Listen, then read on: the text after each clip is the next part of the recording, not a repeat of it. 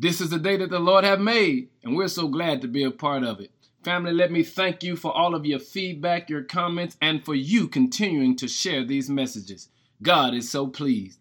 Listen, I want to encourage you this morning to stay grateful, because so many of us are walking around ungrateful because we're focusing on our problems. We're saying stuff like, if I could just get a better job, if I could just change my circumstances or my situation, things would be so much greater. If I had more money, I'd be able to do this or that. Let me tell you this. Take your focus off of your issues and put your focus back on God. Because when you look at God, we'll recognize we have so much to be grateful for. And I want to encourage you today to walk in your gratefulness. In fact, Moses put it this way in Psalm number 90. Lord, Thou hast been our dwelling place in all generations.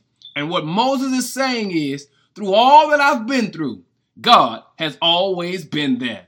And he used the word generations. That means forever, ever, ever, ever. Yeah, forever God will be there. And I want to encourage you, wherever you may be in life, walk in gratefulness, because God has been good to you. He'll always be there, because he told you he'll never leave you nor forsake you. Now be grateful today. In Jesus' name, amen.